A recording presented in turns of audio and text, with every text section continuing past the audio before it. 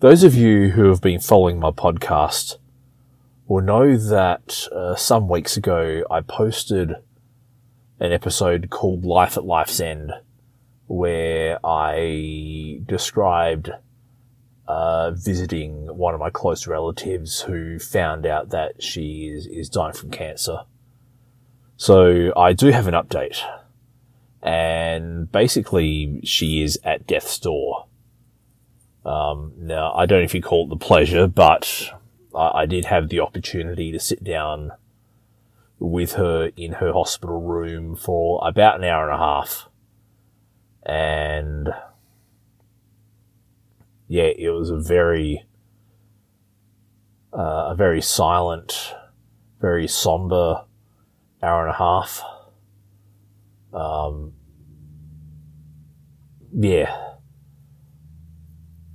Like just sitting there and watching her trying to breathe is quite confronting.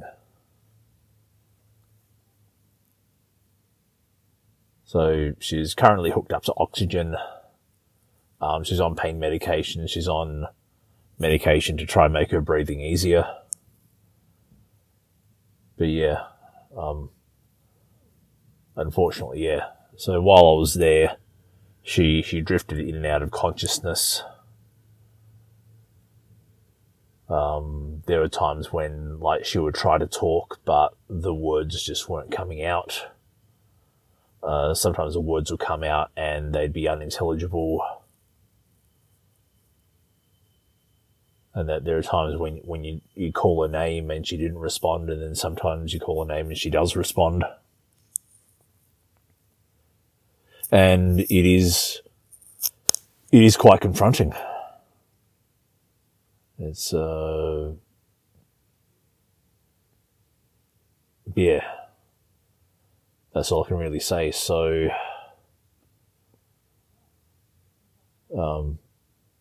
yeah, her body temperature is dropping, her breathing's becoming more laboured, her bones are really brittle. She's lost a lot of weight. And yeah, all I can say is that,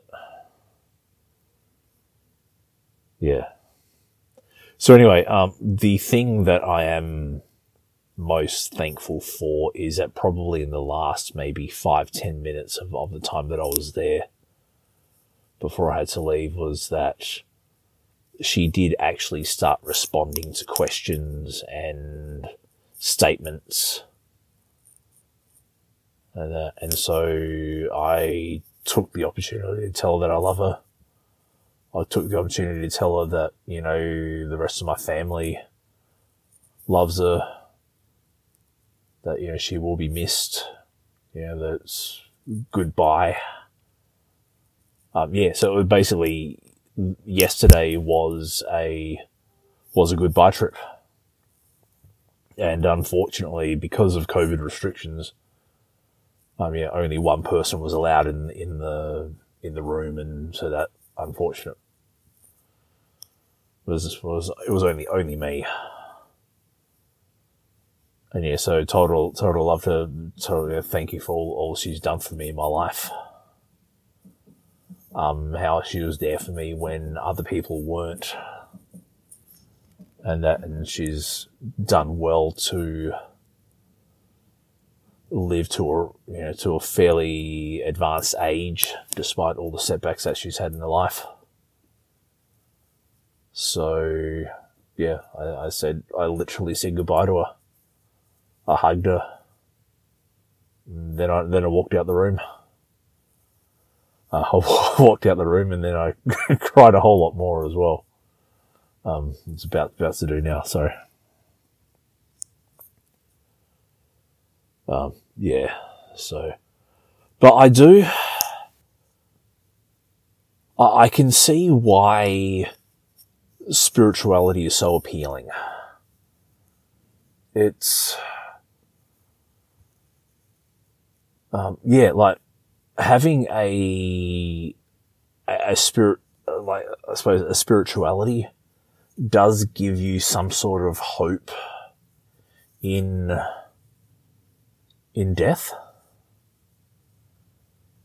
And maybe this is where, look, I'm always honest, so upfront, I should say, where, the atheistic, godless, naturalistic view of the world, I won't say falls short, but it isn't as appealing. When a loved one is at death's door, look, I was reminded of it, when I was sitting next to my dying auntie in a hospital room. There was a part of me that wanted to revert back to my Christian days and pray for her, and pray for God to do a miracle and to help her and all that. And I realized that as someone who doesn't believe in gods and supernatural entities and all that, obviously that option wasn't, well, it was available, but though it wouldn't have made much rational sense. But yeah, I do kind of see where religion's big selling point is that, well, hey, with the promise of eternal life, you can look at your loved ones die and have this thing in your heart that they are going to go to a better place, and see their loved ones, and you'll see their loved ones, and your loved ones, and all that once you pass on. And so just from a natural, from my atheistic perspective, I can see the benefit in having a spiritual belief. And that led me to the other thing. And look, some of you hearing this may be quite shocked that I'm saying it, but how,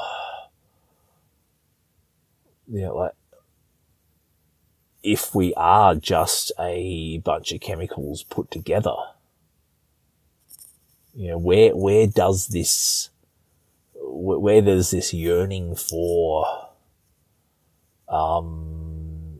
wanting a better life after we die for our loved ones and for ourselves come from?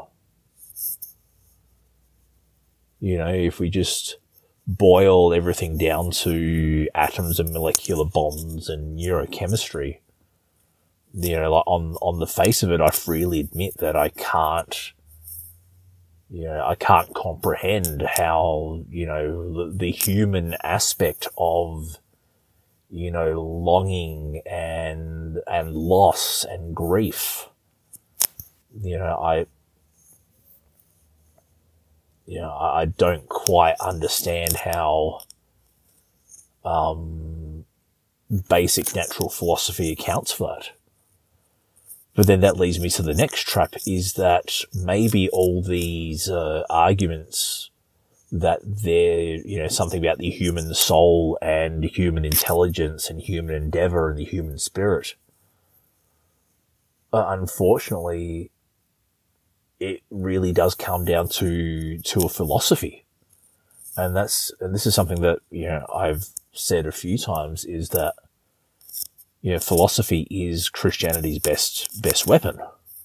Well, I shouldn't say weapon, but, best is philosophy is Christianity's best foot forward. And so I've just been thinking about it, and it's like, well, I do believe that humans are the product of natural processes, and our brains are the product of natural processes. And so just on the face of it, I certainly haven't deconverted from atheism, but just on the face of it, and to quote a line from Charles Darwin, I freely confess it is absurd in the highest degree that, chemicals put together and things firing in our brain creates, loss and grief and longing and desire and all these other things. it is, it is a bit weird, but so anyway, from here on in, like my auntie is basically waiting to die. There is no quality of life. She's lying there struggling to breathe. She's barely eating, she's barely drinking, she's barely interacting. And, I think in cases like this, people should have the right to determine when their life ends. Then again, the fact that you are basically lying there, unable to interact, it's very hard for you to give the okay to something that will end your life. It's I know the euthanasia debate is quite an interesting one. And where I live in Victoria, euthanasia is permitted, but there are a few hoops to go through. And I have a feeling that they've designed it that way so that you can't just call a doctor and say, "Hey, I want to be euthanized."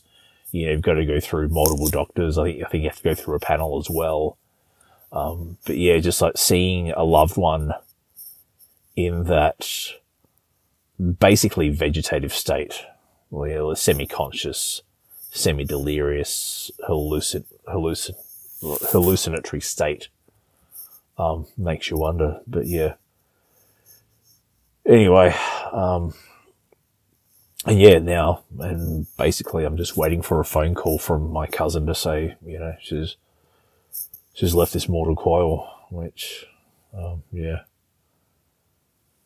it is sad, but, I have said my goodbyes. I've given her my hug. She knows I love her. She responded when I told her I loved her. And that's, that's something I won't forget. Anyway, for those of you with loved ones, hug your loved ones extra tight. For those of you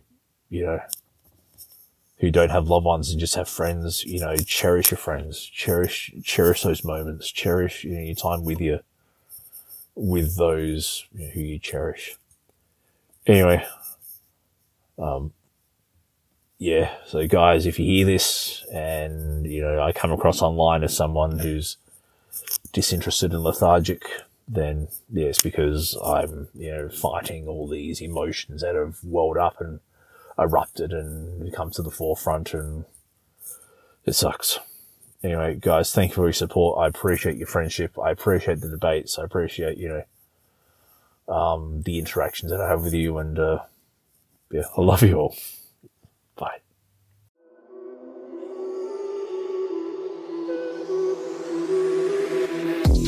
Thank you for listening to the Tall, Friendly Atheist Dad podcast.